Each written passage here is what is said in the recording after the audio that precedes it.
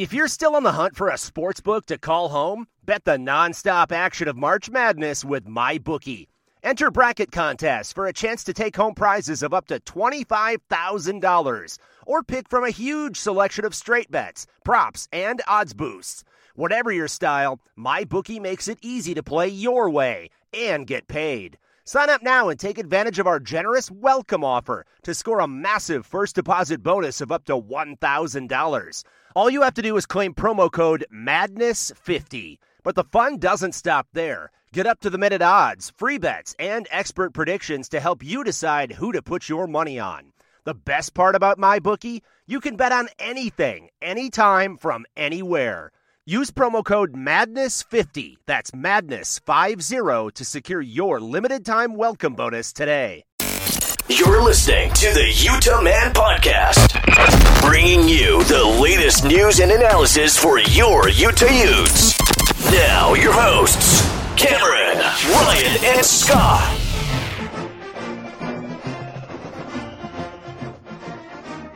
Welcome on into the Utah Man Podcast. On this episode, the Utes fall to the Beavers up in Corvallis, and we look ahead to the Utah Bruins game this Saturday. I'm Cameron, and we got Ryan.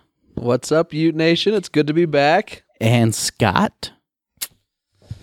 How are we, gentlemen?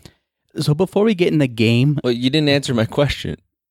Before we get in the game, I want to know, Ryan, how did you get stuck on Pirates? He's pretty concerned about this. It was the very first hill. You know, you go through the old bayou stuff and you get to the first drop. The boat just stopped on the hill. And the gates were open, and we just sat there, and then boats started piling up behind us. And then they came over to the intercom and said, "We need everyone in the boat to lean forward, do the pirate shuffle, as we call it." The pirate shuffle? So it sounded like this is a normal thing. So everyone on the boat says, 1, 2, 3, 1, 2, 3, Everybody thrust forward. It didn't work. But it was funny watching a whole boat of people try to get over the hump in the hill. So you guys were kind of like... We're like high-centered or something. I don't know what to do. You're like Utah's offense in the red zone. I was going to say, Utah, they need to do the pirate shuffle in the red zone. Well, we're glad to have you back, Ryan. Probably had too many churros before you got on Pirates of the Caribbean. I didn't have any churros the whole time, but I had plenty of other snacks. They're $10 a pop. All right, let's get into Utah, Oregon State. Oregon State gets the win, 42-34. Let's start with the defense. Hey, who's having fun? Let's start with the defense. What defense? That's not the Utah defense we're accustomed to seeing over the years. Not even close. I know they're young, especially on the defensive front, and obviously when they are starting off freshmen and gaining freshmen a lot of reps. And the lone senior gets ejected. But there was problems before he got ejected. I don't know. It obviously, and especially coming off of the second half of the ASU game where they pitched a shutout. That I don't think anybody saw a defensive performance like that coming. I mean, it was chunk play after chunk play that they were able to get and just march down the field. No, it was it was horrendous. I mean, obviously Utah's had a problem starting slow this year, right? They've talked a lot about that, and I at first that's kind of what I thought. All right, it's going to take a few series. We're gonna settle in, get these guys on third down, get off the field. Which never happened. I mean, and credit to Oregon State. That's a good team. And Jonathan Smith, he's further along than I thought he was. I still thought that, these guys are not there yet. They're kind of a nice story. They're on the trend towards, really competing, but I just didn't think they're there. After watching that game, I fully believe, man, they're the best team we played. Mm-hmm. Their offensive line is good. Really good. I mean, we had no answer for their run game all night long, whether it was right up the gut or they clearly saw something on tape to attack the edges, because that's all they did. And they got so many big plays off the end arounds and just attacking those edges. And then they go bust it right back up the gut. Big play. Get Utah focused back on the run. Throw it over the top for a play where our DBs were literally never in the picture. If I can recall, there was one pass by Phillips that was defended all night long, where he actually made a play on the ball. Outside of that, there was not a DB who made a play on a ball, or that was even close enough to make a play all night long. Well, Chance Nolan for Oregon State was 14 of 19. Which is a great percentage. The crazy thing is they only attempted 19 passes, which means their running attack was extremely successful. 260 yards on the ground for the Beavers. If you were to compare Chance Nolan to Cam Rising passing the ball, you would have thought Cam blew him away just watching that game. Statistically, Chance Nolan threw for 208. Cam threw for 267 with nearly 17 more attempts, which just tells you it was big plays. Mm-hmm. When he was passing, they were getting big yardage. And there was that one long throw down the sideline, which they got, but I think a lot of their pass completions were shorter type routes that the receiver broke for yards after the catch. Well, we couldn't tackle. There was nobody there to break. Yeah, they were wide open. I mean, I'm not exaggerating. There was no pressure on any of these catches. These guys were catching the ball wide open, whether it was in the end zone, whether it was between the 20s. They were getting whatever they wanted in the pass game, which you would understand if we were so concerned with the run game and that was our focus and we were shutting that down. Okay, maybe you give up some big plays over the top.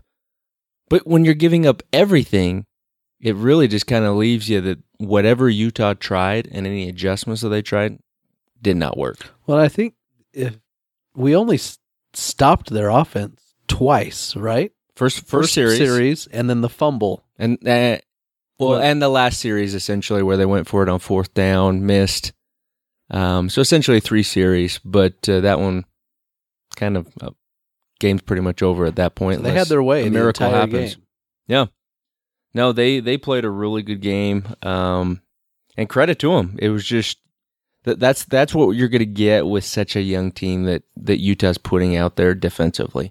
So many freshmen. You're going to have a lot of highs like you had against the second half against Arizona State. But you're also going to have a lot of lows, which we had the entire Oregon State game, unfortunately. Just inconsistency from these guys that just aren't ready to go. And Kyle is very critical of that defensive line and how soft they were against the run. And I take it a step further. It's not just the defensive line. The linebackers didn't perform or play all that well either. Well, outside of Lloyd, they're fairly young too. Oh yeah, I mean, you just got a lot of youth, and you saw that. I think obviously, we touched on the DBs and the struggles they had. Take it a step further into the safety group, where even I know Vontae was dinged up a little bit, but safeties were taking bad angles all night on some of those runs that allowed those runs to be really big. And again, in the past, we've become so accustomed to having a good center fielder back there that can make a play on those deep balls on the sideline, come up with some picks, put pressure, and really put that pressure to the point where they're not throwing those balls, whether that's a Marcus Williams, a Robert Johnson, whoever. We just don't have a ball hawking safety. There's no help. There's literally never help over the top on any of these. And I think that's where we're missing. I think Kamoi Latu can turn into that guy.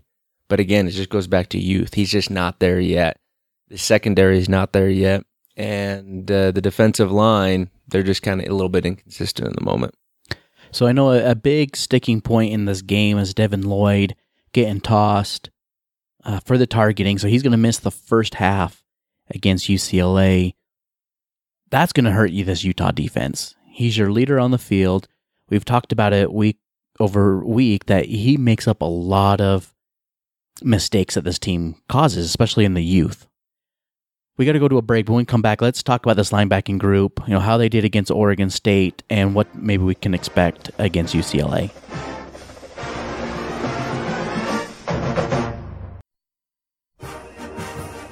All right, we're back, and I really want to talk about this linebacking group because with Devin Lloyd out, that's going to cause some serious issues, I think, for this defense. And obviously, he's only out for the first half against UCLA. But outside of Lloyd, it's going to be hard for Utes. Yes, they have Nephi Sewell, who's a great linebacker, but he's just not the same type of athlete as Devin Lloyd. Reed has been playing a lot, but again, a young freshman, not as up there with Lloyd. I'm nervous, guys. To be honest with you, I'm nervous for the defense after what we saw against Oregon State, and I'm even more nervous knowing Devin Lloyd's only going to play the second half. I'm not. Obviously, that was not a good performance, but I'm really not too nervous about this game, and maybe I'm overthinking this a little bit too much. I just don't think you're going to see, as young as this team is, you're not going to see that bad of a performance 2 weeks in a row, especially with one of them being at home. I think that's huge. The fact that we're going to be at Rice-Eccles Stadium, the crowd's going to be there. At least we hope it's going to be there. And on top of that, I just think these guys, they're going to watch tape all week. As ugly as that game was, it's going to be such a good learning opportunity for everybody on that defense. Morgan, he expects a lot. He expects a lot out of that defense, and I think he's going to be riding these guys this week. He's going to be challenging them. I think you're going to see a better performance overall from this defense. Again, it's probably just little fire under these guys, and there's no doubt about it. Lloyd not being there, it's gonna have an impact. But I think for only a half, we'll be able to cover it up, and I think you're gonna see a much better performance. So I know we're not into the UCLA game yet, but while we're talking about this defense, who do you guys think is going to be stepping up for Lloyd? Right off the top of my head, I think Reed is probably going to get those reps. Hayden Fury as another guy we've seen so far this year. Well, and I think it'll depend somewhat on what their game plan is. And if DTR plays. Right, because he brings a whole different element to that offense with his ability to run, just like a Jaden Daniels we saw a couple weeks ago. So I think that's going to factor in. Kyle Whittingham today said he fully expects DTR will play. We'll see kind of how that goes as the week progresses. I wouldn't be surprised to see him start. Depends on how injured he is and whether he can last the entire game. But I'll bet you Carini Reed is going to be your guy. He came in when Lloyd went out. So unless Morgan is really going to try and change things up, maybe bring 3 backers onto the field consistently, then that could change things up a little bit. But I would expect you're going to see a lot of Reed and Sewell out there. I think especially if DTR plays, you've got to have speed and athleticism to mirror the quarterback. A guy like Fury is probably not going to get it done if DTR plays. Well, and Mataafa, we didn't see a lot of him against Oregon State, and he has been getting a lot of opportunities prior to that. So it'll be interesting to see. I don't know if he's injured, dinged up, or just in the doghouse. But he potentially could be somebody that you see a little bit more in the first half. I really want to see one of the Calverts, to be honest with you. Well, word on the street is Ethan is a little dinged up. I have heard that. Which probably means he's fully in red shirt mode at this point. But you got Josh, his brother, in there as well. So I don't know. The fact that you haven't seen either of them by now, it's probably telling. I don't think you're going to at this point. So I mean, that's taking us down the UCLA road. Let's get back to the Oregon State game, especially with Lloyd. Kyle Whittingham on his Monday remarks didn't agree with the targeting. What say you two? It's interesting. I think it's interesting that he, after watching it, still disagrees with it. I'll give Kyle credit for saying that. Oh, for sure. Eat that, Merton Hanks. It's an interesting call because typically for years when someone gets ejected for targeting, it's a headshot. And I guess by letter of the law, because he led with the crown of his helmet into the chest plate, that's what... It's not just... I think it's twofold. It's he led with the crown, and it was considered a defenseless player. Quarterback, yeah. Because he was in the throwing motion, which ultimately I think that double whammy. But I'll tell you, man, I mean, he goes in, sure, yeah, he led with the crown. He hits him in the midsection, nowhere near his head, and we're doing this target. I mean, this is just a bunch of baloney. I will say it. I know I'm going to have Ute goggles on. Lloyd was getting blocked, though, at the same time. Like, how do you expect a player to be getting pushed by an opponent and trying to make a tackle? You're not going for someone's head. What else do you want them to do? Well, here's the other aspect to this. If helmet to helmet, I'm not going to argue that. That is what it is. Yeah. That's the reason we have this call now. Yeah, no, that's why it was, because all the headshots. Right?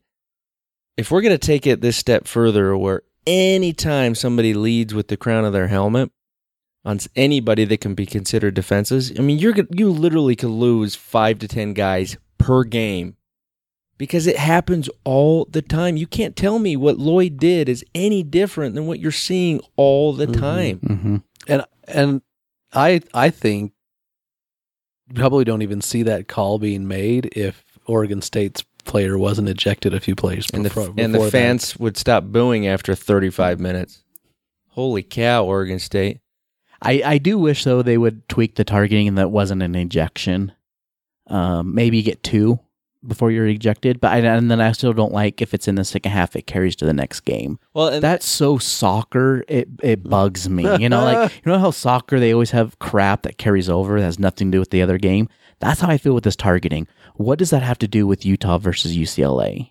Teaches them a lesson, son. Well, it's because they don't want to get sued. Well, that's when it comes down to the NCAA doesn't want to get sued. That's where, and you've heard it talk about, right? There needs to be a different level of grade, essentially, of a targeting, and if it's a most severe, then sure, you're going to sit out like for a half. Malicious headshot with intent, right, probably deserves. But with what Lloyd did. Okay, maybe you toss him from the game, but you don't lose the start of the next game. I mean, give me a break. I mean, if anything, it's a 15-yard penalty.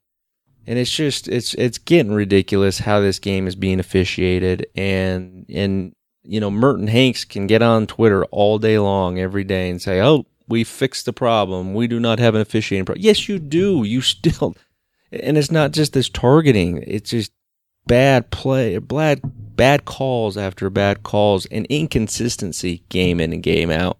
You're gonna get when you're bringing this on top of it.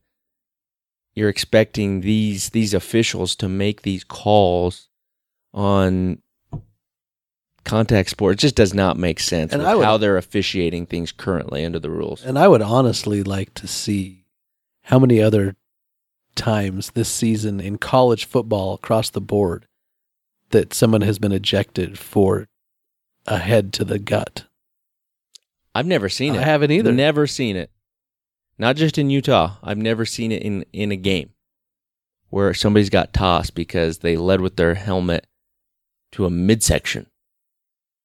And that goes back to the inconsistency. Because that was not the only time that happened in that game. And it's not going to be the only time it happens in the next game.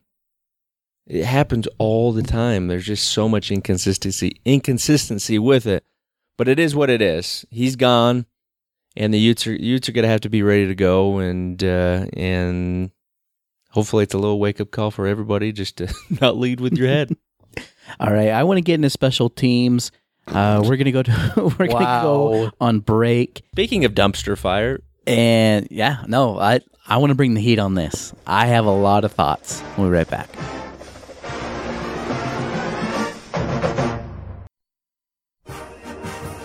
All right, Utah special teams is a disaster all the way around, whether it's kickoffs for touchdowns, we've seen a couple times this year, punting, field goal kicking.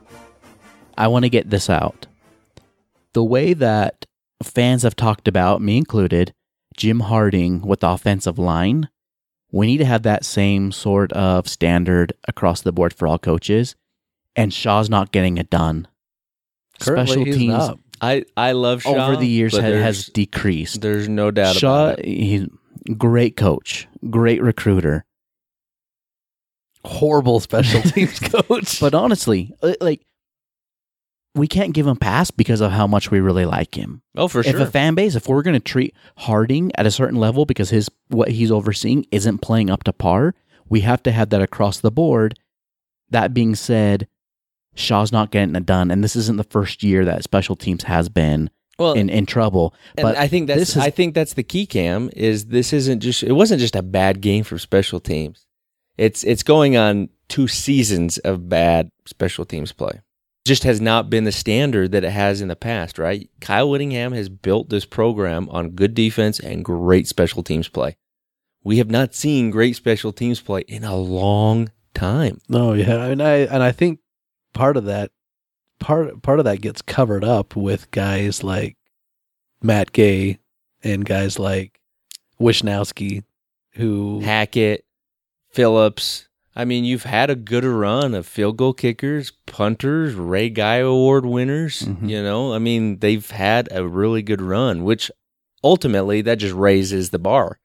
Now, teams that follow and players that follow those guys are now expected to meet a similar standard, which, you know, may not be fair because those guys were really, really good.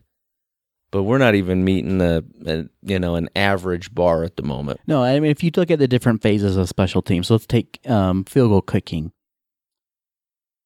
When Utah has, the last several years, had taken pride in it, right? With King Louie and Andy Phillips. And Speaking of Louie, I think Louie was the last field goal kicker who started the job as the started the year as the starter, and ended kept it. the season.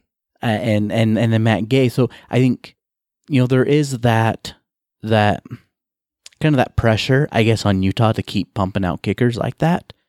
But the fact that they're just relying on walk-ons year after year is catching up to them. Well, and you know what else has caught up to him is the Aussie pipeline, right? Matt Hackett and Wisnowski, that was kind of early on in that Australian pipeline. Utah was kind of the one that got that started, and we're kind of getting, obviously, the pick of the litter. Whereas now, everybody's going down to Australia to find punters. You see it all across college football, and it's somewhat being diluted, apparently. the last 2 we've gotten have been lemons. No pun Literally. intended. You know, and you know, granted, he is new to this game and he is just a freshman. So with time, I don't even know his name.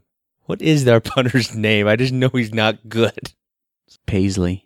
Brad Paisley is Cameron. or Cameron Paisley. He's just not getting it done. I think Or Brad Peasley. Paisley could get it done more better. So I will say, so Kyle did say that the first punt wasn't the punter's fault; it was the blocking. Now that is very true. 75. If you rewatch it, 75. He's the middle guy. He's the one that as soon as the ball is snapped, he steps into that opening and is in the middle of those 3 guys. And he's supposed to block He did not touch a soul.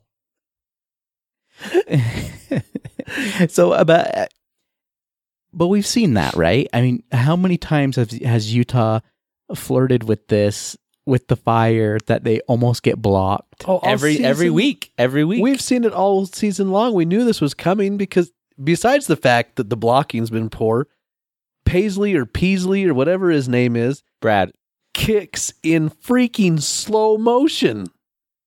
I don't know. It's going to take him like 5 seconds to get the ball off his foot. yeah, it's something to behold. I can't figure out, like, urgency's always, it's kind of my thing. It's kind of my pet peeve. And when a punter, of all people, does not have any sense of urgency, especially after you've had one blocked, you would think you would have that mother out quick.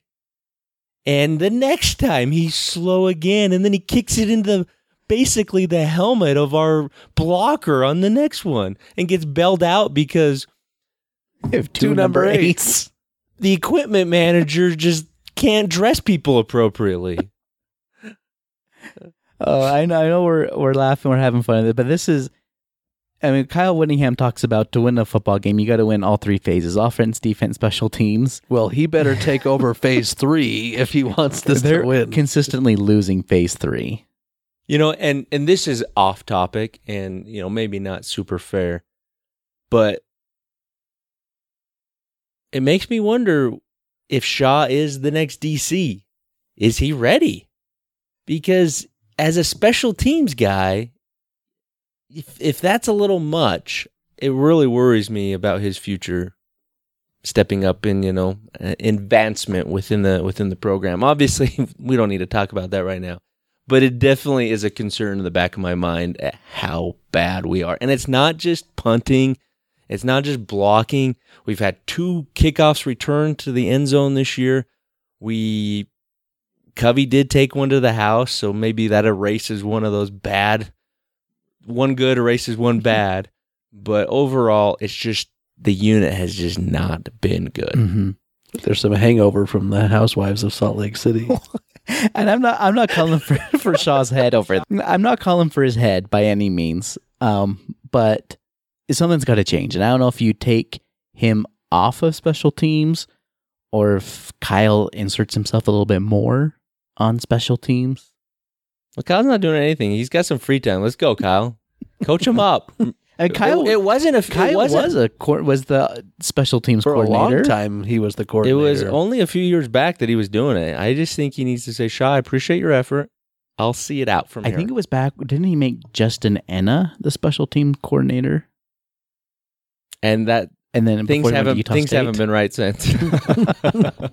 All right, that's enough special teams, enough kickers, enough punting. But we're going to see it the rest of the year, though. People are going to bring pressure. Well, but let's talk. Okay, so here's another aspect. I'm not Okay. done yet, Cam. You All can't right. go to commercial yet. Their punter, the first series, it hits the ground, bounces up, bobbles it, bounces on the ground, and we still can't get anybody there in time to block it. Is he really left-footed, or is he? No, he's left-footed. Oh, okay, because he kicked it left, and I was like, "Dude, Wait. if he's not left-footed, then We never got a real other opportunity No, because we we never didn't. forced him to punt again. Well, I mean, if you look at it, yeah, Utah didn't bring pressure at all. And the guys kind of pretended like they were bringing it. And then as soon as they noticed that the ball was bouncing around, then they're like, oh, crap. So then they started to run. Yeah, But when you're, They were that's like my walking. point. That's my point, Cam. We never bring pressure. but when the ball's on the 2-yard line or 1-yard line, whatever it was, they don't even have the requisite 13-yard. Why aren't you going for the block? And that has been my take. Is I understand their scheming on this and their strategy. Kyle and obviously Shaw want to set up Covey in the return. They're more focused on dropping guys back to set up the return than putting pressure on the punt. I get that. I also get the idea if you're too aggressive, you may rough the punter and you give them a free first down. That is something you have to take into account, and I get that. But we literally never put pressure on a punt. It's been probably a good 3 years since we have. And I'm not exaggerating on that. It's just we just don't. And the flip side It's of in that, the analytics. well, the flip side of that is every other team puts pressure on us every punt. Yeah. So And apparently, and Oregon State found the weakness, so people are going to keep coming at it. yeah, go to 75. Where's he on the field? Go there. I agree. I mean, you got to change it up. I'm looking at the roster. 75. Tim McGraw. It's Pepe. Is it really Pepe? Come on, Pepe. Tim McGraw and Brad Paisley are back there in punt formation. Kyle's been spending some time in Nashville. Is Garth recruiting. Brooks the center now? Oh, you could tell we like dad jokes, don't we? All right. Okay. I'm done Okay, with Cam, special teams. You're allowed to go to break now. Okay, let's go to break. Punting like their faith heal. All right. We got to get control. Let's go to break. Okay. Now we can talk about the offense because I'm excited to talk about the offense.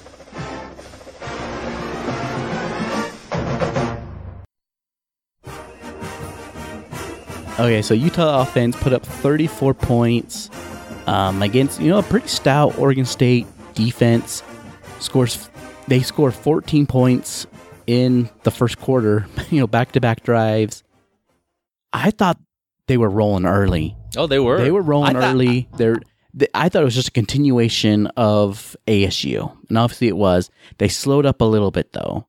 And a lot of people, especially, fans on Twitter, have pointed to the play calling, the play selection, maybe moving away from the pass a little too early, focusing too much on the run, and then red zone issues again for the Utes, especially within the 5-yard line. I think it all comes down to red zone. I didn't like how cute they got in the red zone. No. Scott, you disagreed with me. What did I disagree with you on? That I thought they were getting too cute. No, I would agree with that. I thought. Oh, I thought you. No, okay, go ahead.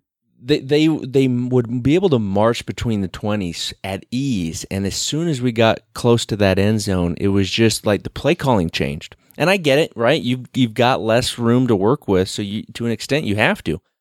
But it didn't. They did not keep that same aggressive passing game down around the end zone, and then they went away from the running game in certain situations.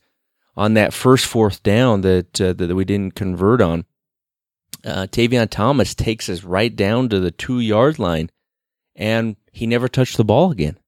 3 straight passing plays. You go to Covey, who was open, by the way. Rising just missed him. And then you go to Cam's favorite player, our fullback, Mr. Joe Dirt Ludwig.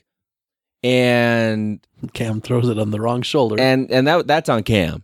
Because I like that play. Cam. Me, I don't like the play. You didn't like the play. I liked it. And if he puts the pass in the right spot, he strolls into the end zone. And it's my turn to talk, Cam. Gosh. It's my turn, Mr. Paisley. Okay, simmer down. I was going to say, what other country singer are you going to name out? No, but honestly, I like it because what do we always harp on? Where's the creativity, right?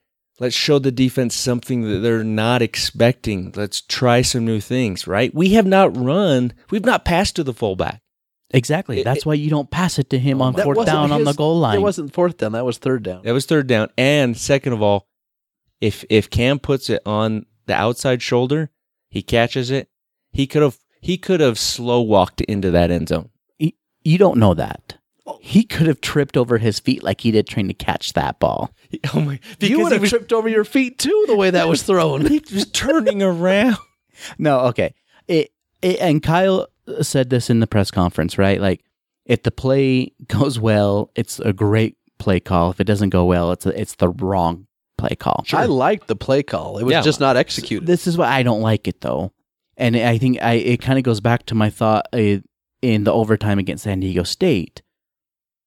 Is when it's crunch time, when you're on that goal line, when you got to punch that ball in, you got to go with your sure players. You got to go with your playmakers. Ludwig isn't a playmaker. Or at least he hasn't proven he's a playmaker. I don't want the ball going to him on the goal line. I don't want the ball going to O'Toole on a 2-point conversion in overtime. There's a reason why you have a Brant Keithy, a Kincaid, a Covey. But guess what? Those are the guys the defense is keen on too, right? They think it's going to Keithy, so they probably have double coverage on him, right? Which they did on fourth down. Exactly, which allows you to then have single coverage for the other guys to beat their defender, which Ludwig did. I love the call. It was just not executed. The one play call that I wish they would have changed in that particular series of downs was second down in the pass to Covey.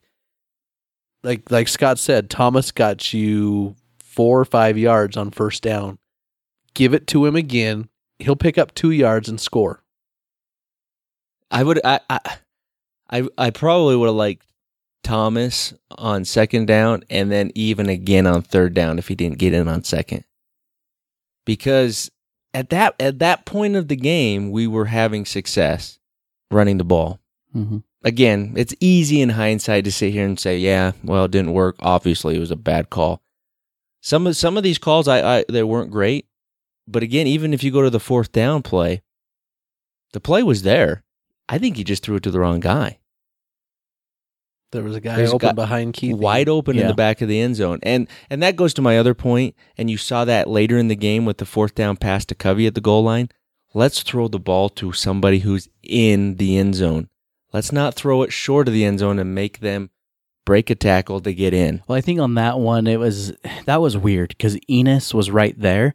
I don't know what happened. Enos and Covey were way too close. So one defender covered both of them. Well, I think one guy's deep, one guy's shallow, but Well, and they then- weren't and then real Enos has deep. gotta go a little bit Enos deeper. wasn't real deep. And looking back, it's easy to go, okay, well, he probably should have waited a second, and that would have freed up Enos in the back of the end zone. But he had a guy right in his face. Yeah. He had to get rid of that Well, ball. and then I kind of thought he should have gotten the ball to Covey sooner. Yeah. I mean, again, it's so easy to sit here and be Monday morning quarterback. Sure. We're not in it. We're not in the play calls. I will give Ludwig credit though on those goal lines for having the guts to do it. Because that was more Kyle. Kyle tells him we're going for it. no, I'm not necessarily going for it, but the plays that he called, I don't. Oh, sure, I don't sure. love it going to his kid on His third kid. down, but Some nepotism here. Cam's he's tied up on that nepotism. If you caught my drift on that one,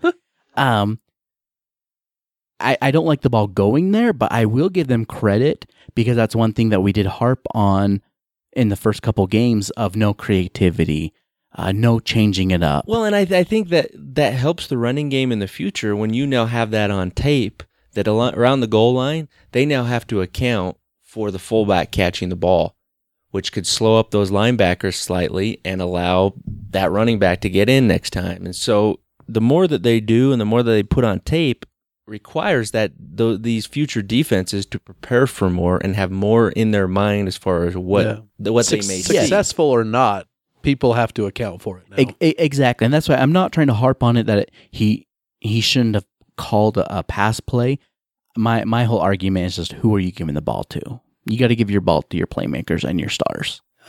I still think even if that pass goes to Keithy, if he lines up as a fullback, that's not the pass is in the wrong spot. It's not necessarily who the play is designed for. Yeah, if Jerry Rice was running that route, he still doesn't catch it. I don't know. I don't know. I don't know. That's apples and oranges. Don't compare Jerry You're not going Rice. to budge, are you? This is like a political Don't discussion. compare Jerry Nobody's going to Rice budge. to the OC's kid that's on the roster. OC's kid. He's got that ability, It's Cam. Joseph Ludwig to you, sir. All right, Cam Rising. Another clean game, you should say. No interceptions, 2 touchdowns. Scott, you called it 22 of 36. He was tremendous in the running game. Picked up 73 yards. Dude's a beast, man. Yeah, I mean his ability to run and pick up first downs when nothing else is there it was crucial in this game. It has been all season. I mean, he picked up a 3rd and 12 with his legs, a 3rd and 8. I mean, he was single-handedly keeping those chains alive, or keeping Utah's offense on the field on those third downs. He was so good outside of a few throws. As we've talked about, he wasn't perfect by any means, and there's definitely some room to improve. But without that type of a performance, Utah's losing early third quarter, and the game's over. Oh yeah. I mean, he kept that offensive as much as he could. He got that offensive moving the whole game, and it's remarkable if you think about it. And we talked about this last week. He's still a young quarterback. He's only a sophomore. and a sophomore that doesn't have a lot of reps. This was his 5th starting. Yeah, Okay. he's And young. I think that's the thing we've talked about is because he's been here now for 3 years, so he knows the offensive system well. he just doesn't have the reps. And I think sometimes you kind of see that, and maybe on those goal line situations, he hasn't really had a lot of experience in that in live game situations. I think that's maybe where maybe his youth comes into play when you see that. But the fact that what you said, Ryan, 5th game starting and against a very talented Oregon State team, kept Utah in it in the 4th quarter, I think bodes well for the future and for Cam Rising. And this was all after a shot to the head on a targeting play. I mean, the dude just doesn't. Some of those falls he takes, I'm like just cringing, watching, thinking, "Please get up, please get up." And he pops up and just runs right back, and he just does it again. Come on, Cam, slide. Run out of bounds. We need you. Can you imagine? A lot about Travis Wilson. Think about this for a minute. Imagine this team without him at quarterback. We saw it earlier in the year. Exactly. We need him. Please stay healthy. He does need to be careful. But what I really like, though, and we really haven't seen Utah have an offense that can just move the ball at will for a long time. And like you said, we wouldn't have been in this game without that. But with the defense being as young and inefficient as they've been, this team needs this offense to score a lot of points to win games. Yeah. And I mean, typically going up against Oregon State, yes, they're a much improved team. But had you told me we're going to score 34 points and move the ball like we did, I would have thought that would have been more than sufficient, even with a defense that's not, what we're used to. And really 4 yards away from being 48 points in a win. Yeah. I mean, the total yards, over 450 yards. Yeah, they moved the ball. You're going to win a lot of ball games. They moved the ball at will. 0 turnovers. Yeah, no, it was clean. And it really just comes down to the block punt, which was taken. I mean, that's 7 free points you just hand them. And then not coming out with anything on those 4th down goal line attempts. Well, not coming away with anything when the other blocked punt happened and they got turned the field. We got the ball back. Yeah. 1st down on their side of the field and came away with nothing there too. What are your guys' thoughts? Kyle goes for it on 4th down on both of those. Do you like it? Would you? I mean, obviously it's easy to say, well, kick the field goal, let's get the points, and that does change kind of end of game strategy a little bit. On that one though, they did kick that was the 52-yard field goal they missed, right? That was You're just talking about the goal line. I'm just talking about the 2 goal line situations. I honestly, the first one, I liked it. The first one they went for, I liked it. You're being aggressive. The second one, I didn't like it as much because I think at that point it was a 10-point game. I believe, yeah.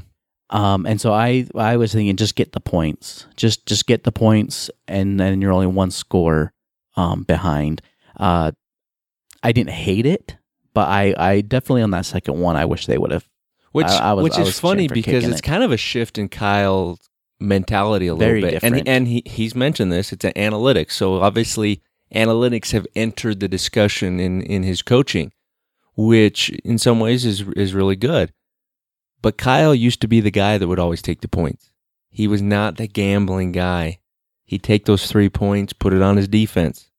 And it won us a lot of games. Well, now he doesn't have that defense to rely on. So I think he has to gamble with getting the point. Well, and potentially the fact that having a unpolished kicker could also be playing a factor as well because, he goes 1 for 2 in this game.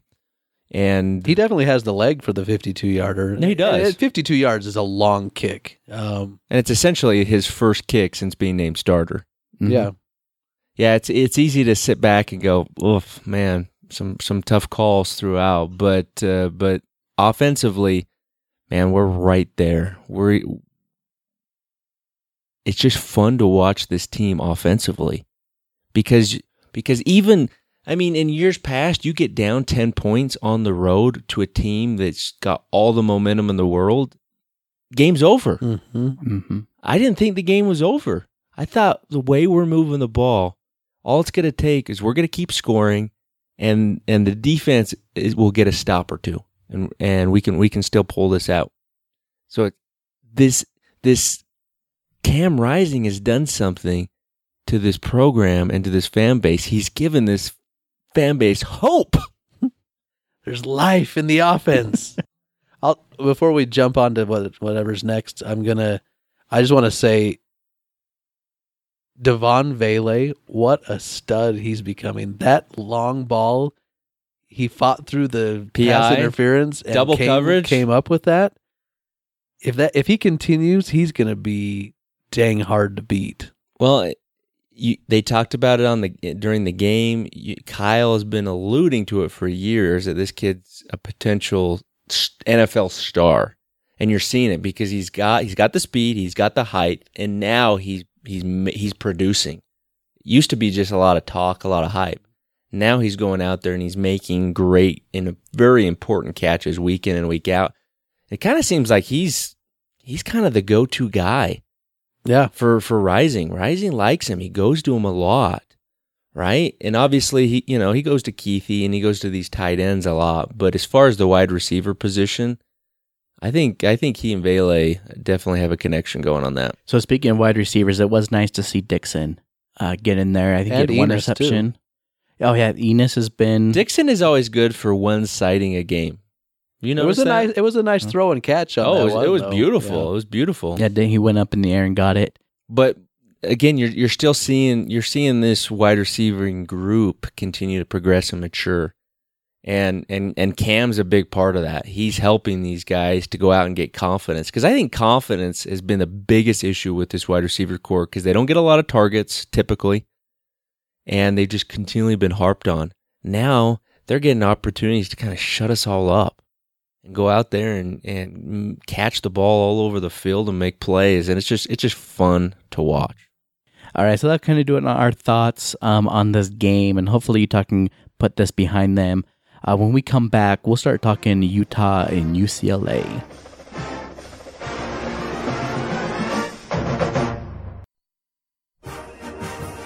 All right, so the Utes will welcome in the Bruins of UCLA this week into Rice-Eccles. It's a night game.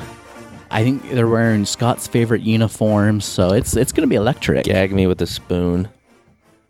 So UCLA's coming in after losing to Oregon 34-31. And they were also up 14 points early. They were. UCLA, this is a different UCLA team than I think we have kind of seen over the last couple of years. Yeah, because they're not at the bottom of the standings. So looking at their schedule, probably their best win of the season, it was LSU, who was 16 at the time. The LSU's not, LSU that they have been the last couple of years. So maybe Stanford. They won a couple weeks ago, 35-24. But UCLA, a lot of people, and Yogi Roth was saying this on the Pac-12 Network, has the best offensive line in the conference. And for Utah's D-line that has kind of really been up and down, that gives me some concern. After seeing Oregon State, I'm going to give them the nod on best offensive line. They're very good. I mean, there's a reason why they lead the league in rushing, and especially and Baylor scored. Yeah. So with UCLA though, DTR, their quarterback, suffered an injury late in the game against Oregon.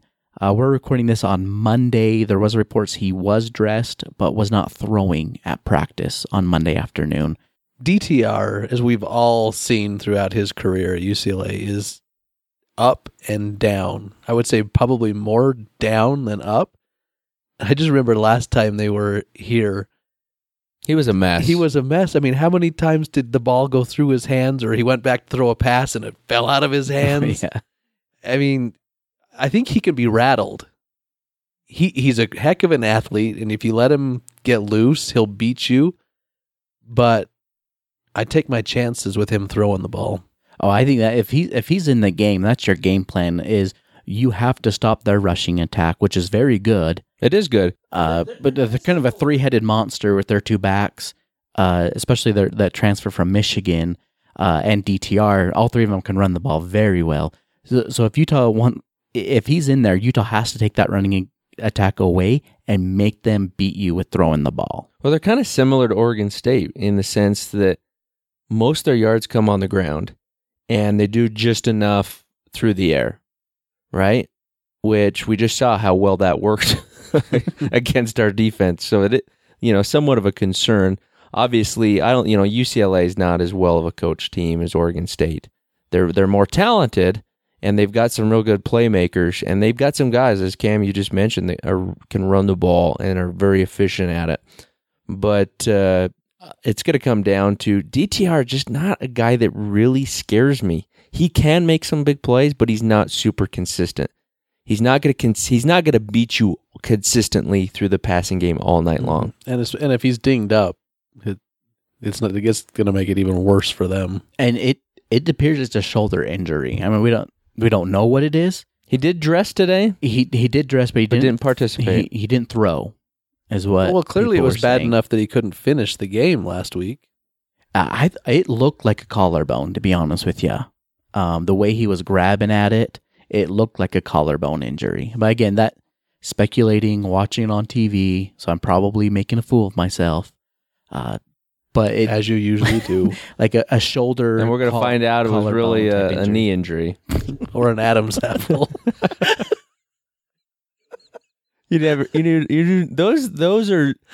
Those are sneaky bad injuries, I'll tell you. Those dang Adam's apples. Can really mess with your head a little bit. But this is a pivotal game, right? The Utes, we had a little buffer going into that Oregon State game, and we spent it. So this is a big game. UCLA sits at 3-2 in the conference with one more loss. If they were to beat us, now we're tied with them. They got the tie break. So this is a real pivotal game for Utah in this South race to maintain that lead, and which would be huge, because if you beat UCLA, it's basically UCLA, Utah, Arizona State for the South, and you will have the tiebreaker over both of those teams. So this game is monumental. And I think that's probably the important thing that Utah losing to Oregon State is, if you're going to lose a conference game, you never want to, but at least make it to a team in the North because of that tiebreaker situation. Because how many times have we seen at the end of the year the conference, the division is because of a tiebreaker? Oh yeah, it's key. So obviously you already took care of USC, but USC is pretty much out of the picture at this point. So this game will be enormous, especially, I mean, that only leaves you with Colorado and Arizona as the South Division foes left on the schedule if you can take care of business, which you would assume, unless the world turns on its side, those should be pretty easy wins for Utah, as bad as Colorado and Arizona are. So big game for this team, and obviously, I mean, we're not out of the woods by any means. You still have Oregon coming to Rice Eccles, and you still have to go to Stanford and play in front of two people. But Stanford, you've seen it this year. They can put it together. They can. Uh-huh.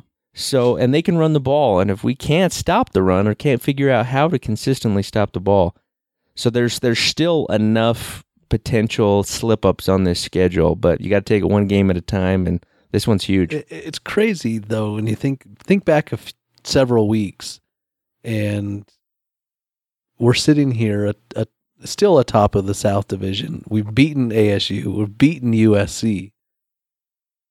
And I don't think any of us saw us winning those two games, especially after the San Diego State and BYU. Oh no! I mean, Cam, as we've talked about, Cam's completely changed. Just the overall feeling around this program, just the momentum that he, through his play, has been able to develop.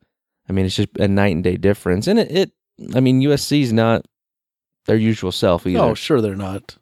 And Arizona State, unfortunately, I mean, fortunate for us, they are their normal self.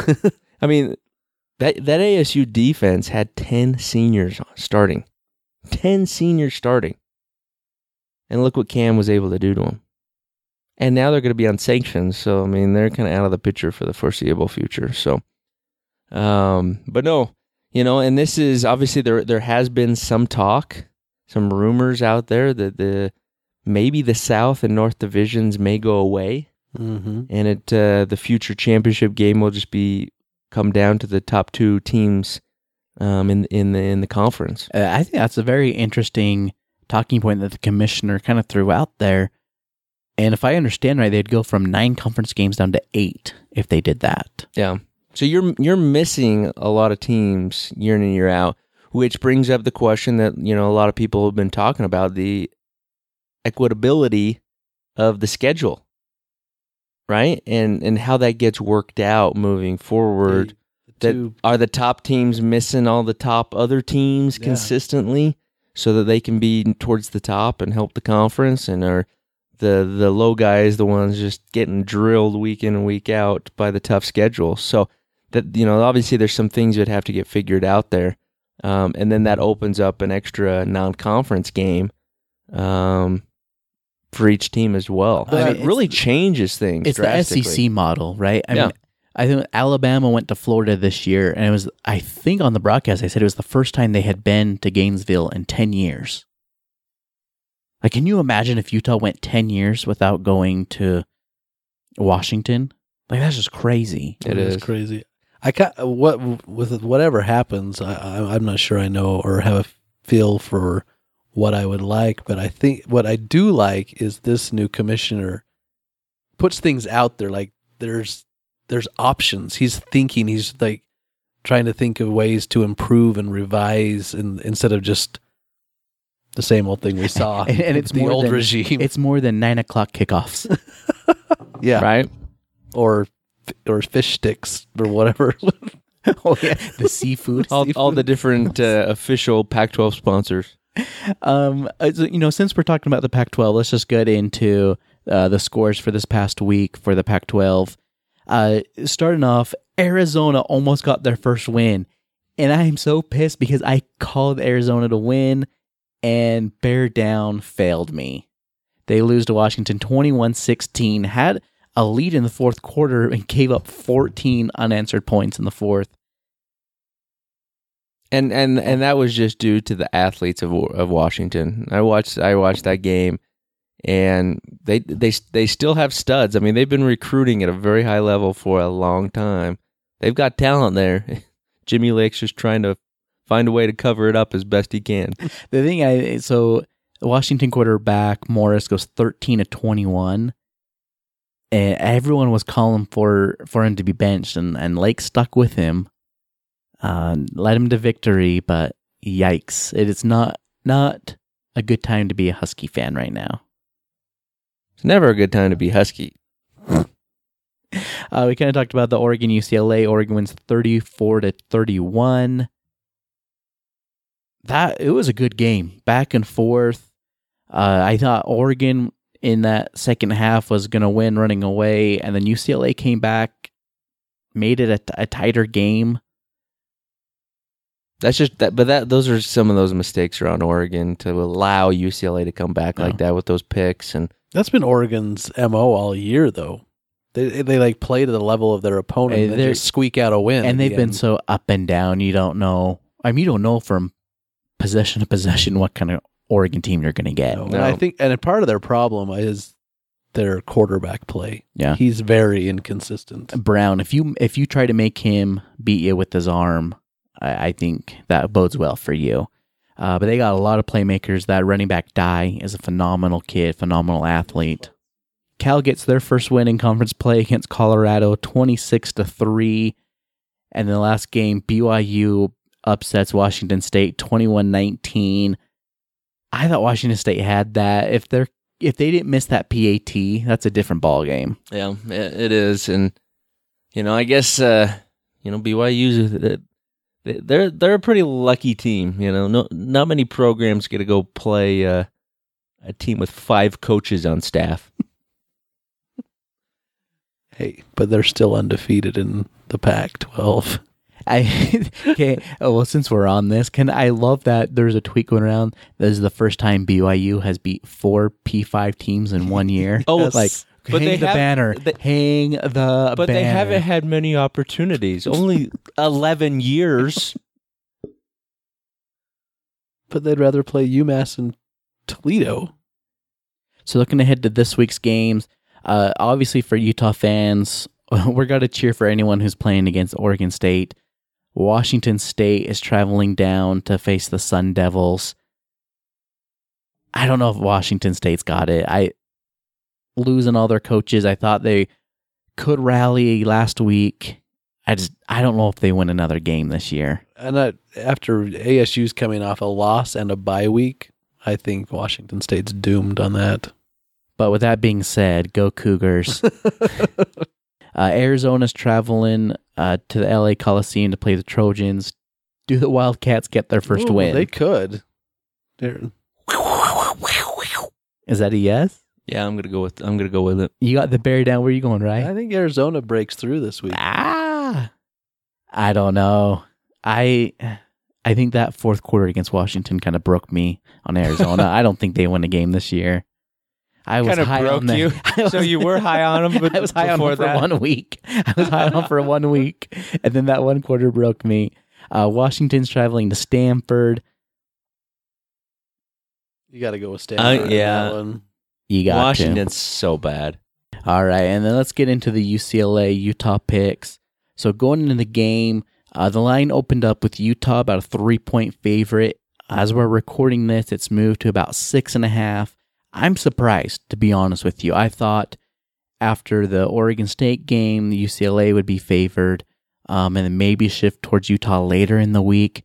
But no, Utah is the favorite going in. Scott, we'll kick it over to you. What's your score and who do you got? I think we're going to see our Utes bounce back, have a good performance. The offense continues to hum, so I think we're going to put points on the board. I'm going to go Utes 40, UCLA 28. Wow, 40-28. Right, where are you going? I think the Utes bounce back also. I think the offense continues to be able to move the ball and put some points on the board, and I think they win 45-37. Okay, I kind of like where you guys are going with this. I agree. I think there's going to be a lot of points scored.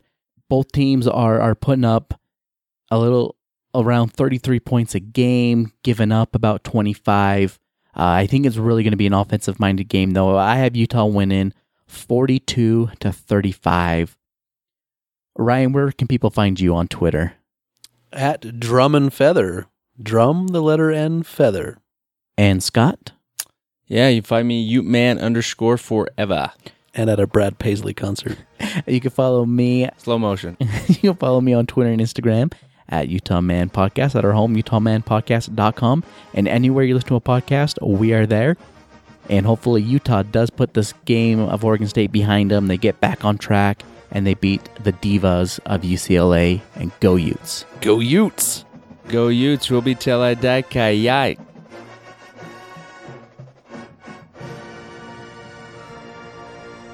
We're good. Let's cut it.